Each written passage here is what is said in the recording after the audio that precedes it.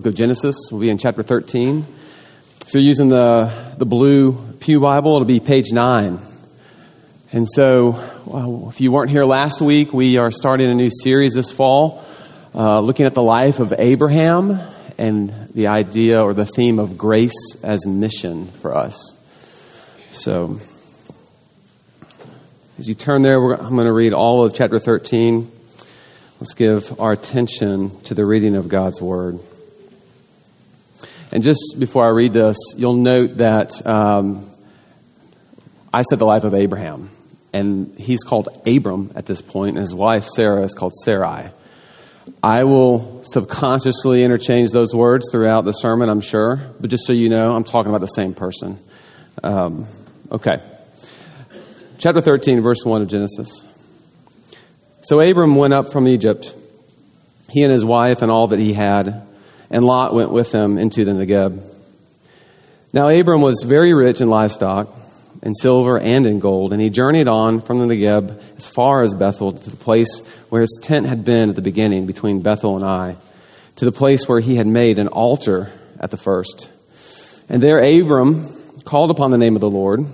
And Lot, who went with Abram, also had flocks and herds and tents, so that the land could not support both of them dwelling together, for their possessions were so great that they could not dwell together, and there was strife between the herdsmen of Abram's livestock and the herdsmen of Lot's livestock.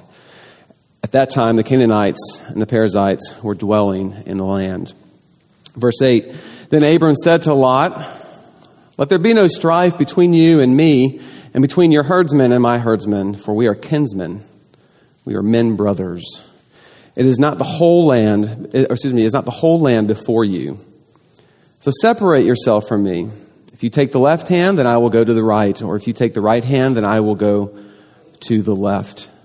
And Lot lifted up his eyes and saw that the Jordan Valley was very watered everywhere, like the garden of the Lord, like the land of Egypt, in the direction of Zoar.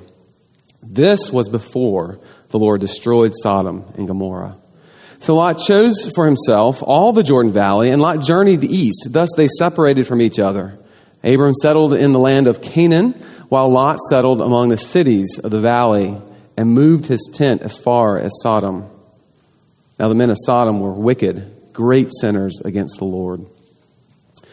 Verse 14, the Lord said to Abram, after Lot had separated from him, lift up your eyes and look from the place where you are, northward, southward, and eastward, and westward. For all the land that you see, I will give to you and to your offspring forever. I will make your offspring as the dust of the earth, so that if one can count the dust of the earth, your offspring can also be counted. Arise, walk through the length and the breadth of the land, for I will give it to you. So Abram moved his tent and came and settled by the oaks of Mamre, which are at Hebron. And there he built an altar to the Lord. Let me pray and ask God to teach us His Word this morning. Heavenly Father, we give you thanks for this morning, and we pray that you would do a miracle, and by miracle that you would soften hardened hearts to your Word, that you would open our eyes and our ears that we may see and hear things otherwise we could not. Would you do that for your glory alone? We ask this in your Son's name. Amen. I'm going to start this morning's sermon with a quote from one of my favorite Old Testament scholars, Christopher Wright, and he says this in his book titled The Mission of God, which is appropriate for our series. He says, our mission flows from and participates in the mission of God. So let me say it one more time. Our mission flows from and participates in the mission of God. And another way to put that is that grace as mission, which is our theme for this fall, always begins with the generosity of God Himself.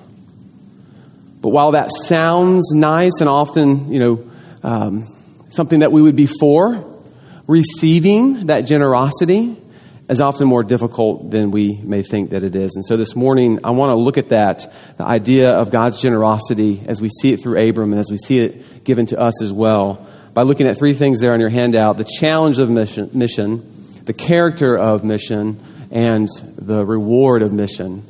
And I'm realizing, which is always the case with me in sermon prep, that you could probably substitute generosity with the word mission there if that's confusing. But if it's not, just it's one of those words you could sub in there. So let's look at that first one, the challenge of mission, or perhaps the challenge of generosity.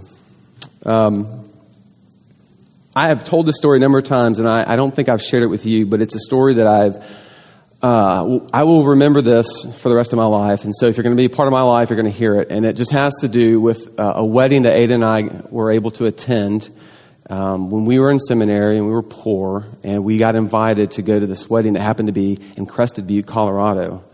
And so all we had to do is drive out there, and we could make it. And so we did that.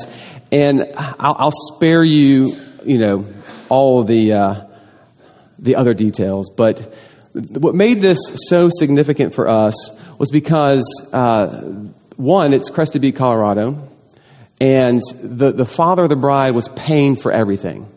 So that's 2 nights in Crested Butte, Colorado, which is a gorgeous place.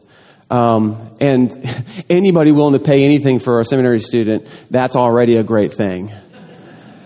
And so it wasn't just that like our lodging was paid for. He had rented out restaurants for us. We literally didn't have to pay anything. We just showed up and we ate. And then this was just sort of scratching the surface as we headed into Saturday, which is when the wedding was. And it was in this meadow outside their house by this river that's one of the best trout fishing rivers in Colorado. And there's this tent that looks something out of a Cinderella story that it was adorned with chandeliers, and you couldn't walk anywhere without people handing you flutes of champagne or the greatest that there is to drink, cigar bars. The whole thing was generosity and celebration on steroids. That's really what it was. And interesting enough, knowing a little bit about the family, that was sort of the groom or the father of the bride's intention. He wanted this wedding to be, to point us in the direction of the new heavens and the new earth. And I just say, well done, friend. It is, and I have to be careful when I say this, apart from my own wedding, it is by far the best and most amazing wedding experience, and I'm sure Ada would agree, that we've ever been to. Moors, we're just happy to be there, is the best way to put that. And I started here to say that weddings of any kind, whether they're like this or just, a wedding like the one we had, are obvious to us in that our participation in them is always preceded by some type of invitation. Okay? Without that invitation, there's no wedding for you. There is no participation because the wedding itself is not yours. That wedding belongs to somebody else. It doesn't belong to you. And actually, it belongs to the parents of the bride who have invited you. You could say that as a guest, you are taking a role of receiving, that we've been invited into something that has been planned for a long period of time, often an exorbitant amount of money has been thrown at it. And really the best that you can do as far as response is concerned is just to say, I'm happy to be here. And I think this helps us with where we are in Genesis 13 as we approach Abram, because everything for Abram or Abraham up to this point and moving forward is like this. It's like a wedding. Abram has been invited by God to be a part of something that God has planned for the benefit of the world. We know that it's going to end and costing God his own son, but Abram doesn't know that yet. But as Abram receives this call to be a part of God's mission, like that wedding in Crested Butte, it first doesn't belong to him. This thing that God is doing, it is the Lord's. He has planned it. He will pay for it. And Abram has simply been invited into it. And at the very least, he should just be happy to be there. If you're unfamiliar with the Old Testament and unfamiliar with Genesis in any respect, this is where Abram finds himself. In chapter 12 and chapter 13 where we are. Because before all of this, Abraham lived in Mesopotamia. And he worshipped wooden idols. That's where he was. He was what we would call a pagan. Living in a community somewhere, worshiping some other gods. He doesn't know about the God of the Bible. He is lost like all of us until that God, what? Reveals himself to us. And so as we pick up in chapter 13, we see how utterly strange this story should be to us. I mean, you have a man here. This is sort of a little bit of a review, but it's important for our story in chapter 13. You have a man here who has said to his wife and to his family and to his friends, right, that we're leaving because a God that none of us have ever heard of before has told me to go. And then when Abram, later Abraham, is asked, where are we going? All he can say is, I don't know. That's how strange this should be to us. This is how this would have certainly have been, I'm sure, to Abram, but perhaps more so to those who are following him. But for anyone to do that would have to be willing to what? Give up his or her own mission, his or her own plans for their lives to do this. And this is what becomes challenging for Abram. And I would argue this is what becomes challenging for us as we try to follow God as well. Because not only do we want to do things our way, right, we want our hands in the middle of all these things. We want to be in the center of this stuff. We want control. And what it means to lay down your mission, so to speak, and receive God's mission is to surrender that control. And Abraham and his family, they are coming up from Egypt, as we read last week, where things didn't go so well for Abram and for Sarai. Upon entering Egypt, as we remember, having received the promise that God would bless Abram and Sarai with children and that he would bless them with this land, Abram concocts some type of plan to keep Sarai safe from the Egyptians by calling her his sister, when after all she was his wife. And it's a small thing, but it contrasts so greatly with what we've just read in chapter 13, where Abram will learn that receiving God's mission means giving up his own mission and the desire for control every step of the way. In short, it is not Abram's job, as it is not our job, to fulfill God's promises. That is God's. Therefore, Abram's job is to listen and to trust and to obey. And what comes into view for Abram, and perhaps Lot at this point, as they leave Egypt, is not just will they trust God, which is something that we're always confronted with, but will they trust his generosity towards him? And that's a different question for us. God has made promises to Abram, and not just any promises, big promises. He has made foolish promises, you might say. Promises of land, though there is no army yet to take it. Promises of children to a couple who is now 75. These are not just run-of-the-mill promises. These are the most generous of promises. And for some of us, trusting God's generosity to you is more of a challenge than laying down your own mission and finding yourself a part of a group of people who would call themselves Christian. But how has God been generous to Abram here so far? And this is really sort of, again, coming out of Egypt. We have to remember this. How has he been generous to Abram? And we'll see that over the flow. We'll see that that the overflow, of God's generosity is in this land and this promise of children. But that is not where God has been generous to Abram. God isn't just generous to him if and only if he gives him these things. God has been generous to Abram. You should say he's already been generous to Abram by calling him to himself. An idol worshiper from Mesopotamia. When Abram starts there, everything then becomes gift, because none of it, like a wedding, was his to start with. And the same is true for us. As we find ourselves in this story, God's generosity to you is never made true in giving us the life that we always wanted. It's not giving us our hopes and our dreams or whatever that may be. God's generosity is made true in what? In him giving us himself. The calling of us to him, that is his generosity. Everything else is icing on the cake, friends. Generosity is his calling us away from our self-destructive lives into a mission that is life-giving, when we, like Abram, did nothing to deserve this. And I think that's a point as we dig into this narrative. We recognize, again, idol worshiper from Mesopotamia did nothing to warrant God's call to come and receive this blessing. And that, friends, is grace.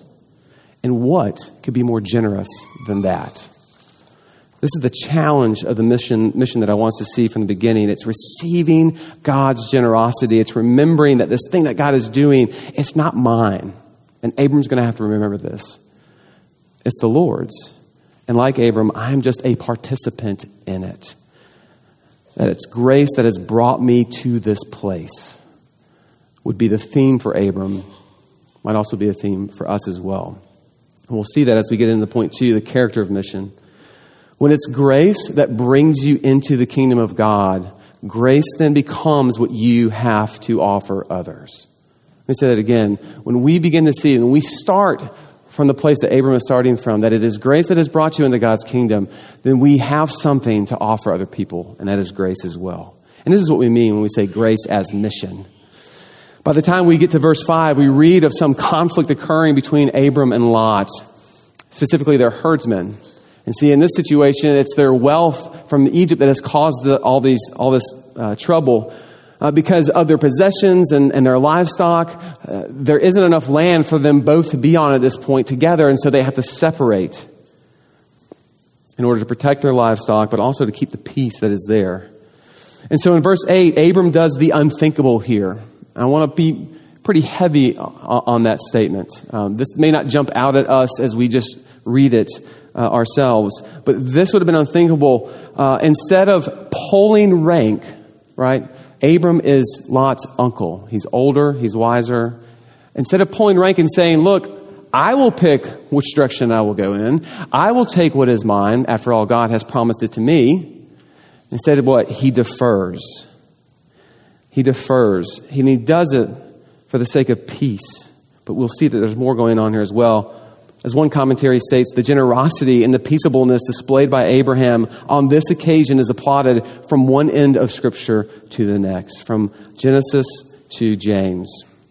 Abraham has become generous all of a sudden, you might say. And he allows Lot to choose first because what's more important than getting what Abram wants is getting what God wants, which is peace amongst brothers. And how is he able to do that? Well, that's what grace does to us. When it's grace that brings us into the kingdom again, grace becomes what we have to offer others. And this becomes our mission. Remember, God's promises to Abram are a gift. None of this belonged to him. It was given to him. And since it's grace that has brought him into God's kingdom, he doesn't have to assert himself into these areas. He doesn't have to manipulate circumstances so that they come out right for him. Kind of like what maybe he did in Egypt. He is free to trust that if God has promised me something, then God will fulfill it. Saying that is often easier than believing it. But when we begin with the premise that none of this was mine to begin with, which is what grace teaches us, then that gives us the ability to open up our hands and be loose with our possessions, be loose with our wants and our desires. We no longer have to work for, number one, ourselves, working all situations to work good for us, because grace humbles us. It does not make us boast. A life verse that has always been true for me, a life verse that has always been close to me, not true for me, is Ephesians 2, 8-9.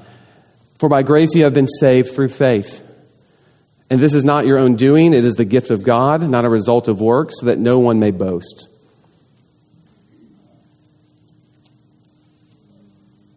And so for Abram to say to Lot, you choose, even when he has the right to make that call, that's what he does. Grace humbles us. It does not make us boast in ourselves, because all is gift from God. Grace allows us to take our eyes off ourselves and to see others' needs, not just your own. And that's what Abram is doing here. And so this is where the narrative picks up. It gets a little more intense. What happens here? Verse 10, Lot lifts up his eyes and he sees the Jordan Valley and he sees that it's well watered, everything like the garden of the Lord, like the land of Egypt. Lot saw the land and he saw that it was good. And based on that criteria, he makes his decision. And it seems like such a small thing. It seems like something that any of us would do. All Lot did was look around and he sort of took a look at what was best. He said, I'll go this direction. But it's easy to overlook what's going on here. Lot is looking after and thinking about himself. There are echoes of Eden in this discourse as Eve in chapter 3, like Lot, what made her decision, not based on trust, but on sight. And the text makes it abundantly clear here in Genesis 13 that what Lot is doing is a mistake. At the end of verse 10, we read, this was before the Lord destroyed Sodom and Gomorrah, which is coming in verse 19. It's sort of a foreshadowing. And then again, telling us over, now the men of Sodom were wicked, great sinners against the Lord. It's telling us that this is not the place that you want to go. And why did Lot want to go there? I don't know. We're not 100% sure, but the message is clear. Lot is trusting more in what he sees. And this will continue to be a huge theme for Israel as they come out of Egypt to take the land from the Canaanites. Will they make their decisions based on what they see in the land, which will be mighty armies, chariots of over 1,000 soldiers, and horses? All this stuff, or will they trust that God will actually fight for them?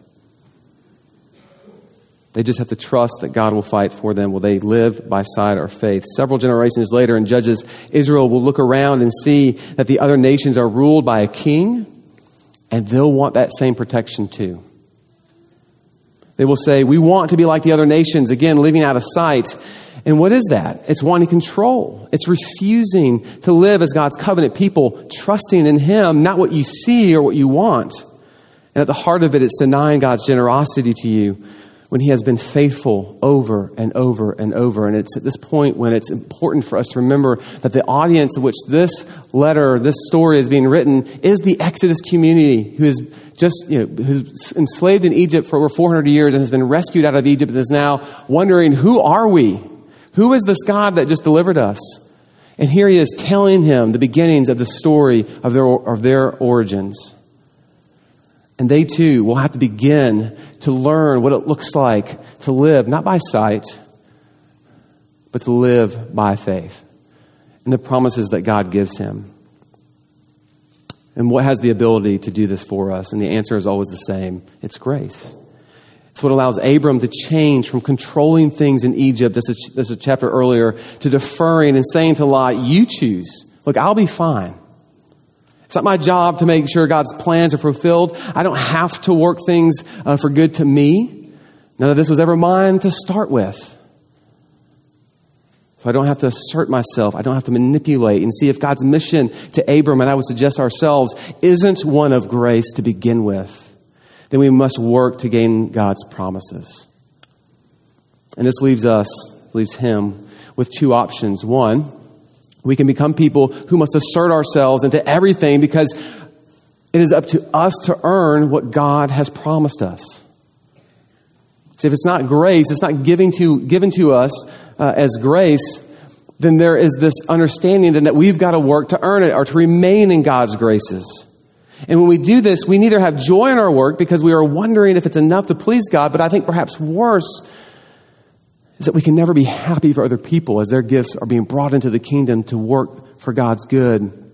Because when we see them, all it does is tell us that we're not doing enough. Are you the type of person that must assert themselves into every situation, that you have to be at the center of everything? And if so, have you asked yourself why? Grace, friends, diffuses that because grace allows you to say at the very beginning, this wasn't mine to begin with. That's really where Abram has to be if he's going to follow God and His promises. This wasn't mine to begin with. It's all gift. I don't have to earn God's favor or His promises because He's already given them to me. I don't have to be at the center working all things for good to me.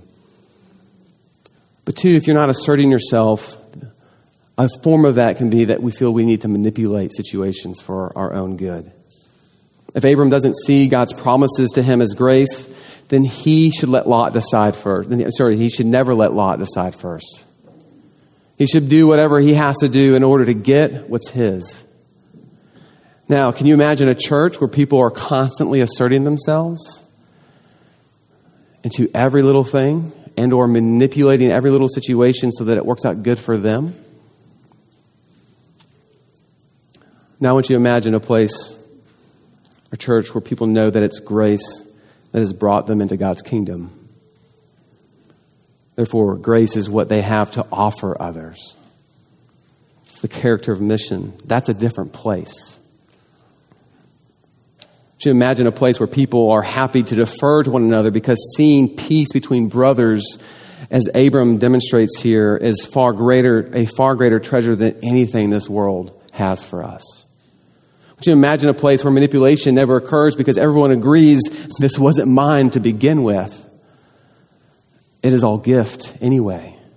And see, that sounds like a great place, doesn't it? Sounds like a place I want to be a part of. And when we begin to tap into those lines, we begin to see what the world that Abram and later Israel as God's people are called to create. Grace's mission. It is grace as mission to a world hungry for the peace that it brings. And the way that character, if you will, becomes what you have to offer others is by recognizing it's what's brought you here in the first place. This will always be ground zero for Abraham and for the rest of the patriarchs and for all of Israel. Remember, remember, remember. You are here because I called you here. I loved you. It has nothing to do with you. It has to do with my love for you and for this world. This is the character of mission. When it's grace that brings us in here, it's grace that we have to offer others, and this gets us to the reward of mission. Lot and Abram go their separate ways. And in verse 14 to 18 concludes this account with God, communicating it to Abram his promises, much like what we heard in chapter 12. We're going to hear this a lot. And he tells Abram to look around, north, south, east, and west. All that you see is yours. I will give it to you and your offspring, of which Abram, remember, they have none at this point. We hear the promise of land and children. We hear the words of descendants and offspring. And God is telling Abram that they will be like the dust of the earth. And if you can count that dust, and you will count the number of descendants that will come from your line. Foolish promises. But this is the generosity of God. And then God invites Abram to do something only kings can do. And that is walk over his land. It was customary for any king, whether he had conquered that land or inherited it, to walk over it, to travel over it. It was to take days and weeks, depending on the size of the land. But it was symbolic of him claiming this for himself, that this was now his. And so God dignifies Abram in this remarkable scene by allowing him to walk over what it is that he has just been given. To walk over what he did nothing to receive. To have which he did nothing to deserve to get. The land, if God's generosity of calling Abram to himself wasn't enough, the land is just this sweet icing on top. But it's more than that, as we'll see in the coming chapters. The question for Abram is, can he receive it? And that gets back to trusting the generosity of God and the challenge that it brings us. Can we receive this? Will we receive what it is that God has promised us? And will we live in faith when it seems like, especially as we see down the road, the Canaanites living in the land, the fear that comes up because I don't think that God is actually going to do this for me. Those types of things. This is what's so amazing about God. When you think that God has been nice, when you think that he's been generous to you, he's actually just getting started. And that's really one of the best things about doing a study in the life of Abraham. I can only imagine what Abram and Sarai were thinking as they walked this land. What an inheritance, what an adoption story, what generosity, but more importantly, what God is this? And that, friends, is the point. That's the point. This is one of these sections in the narrative where Abram kind of gets it right. Does a pretty good job of being faithful. He's not going to get it right all the time. But this is one of those points, and we see God's rewarding of him in this. The account ends with Abram building another altar to the Lord, and the significance of this, as there are Canaanites in the land, is that this land is being claimed for Yahweh.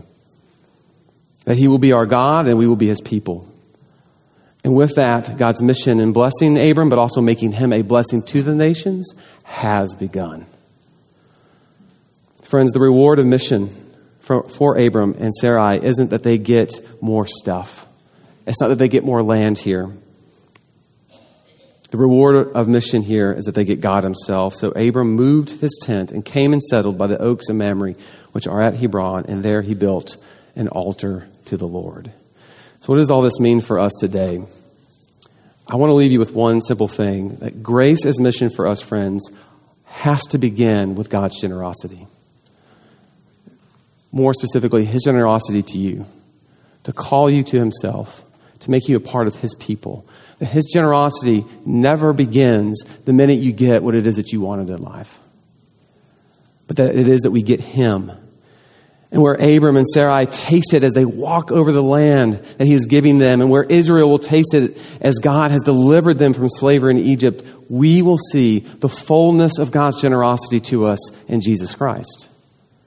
It's paving the way for us.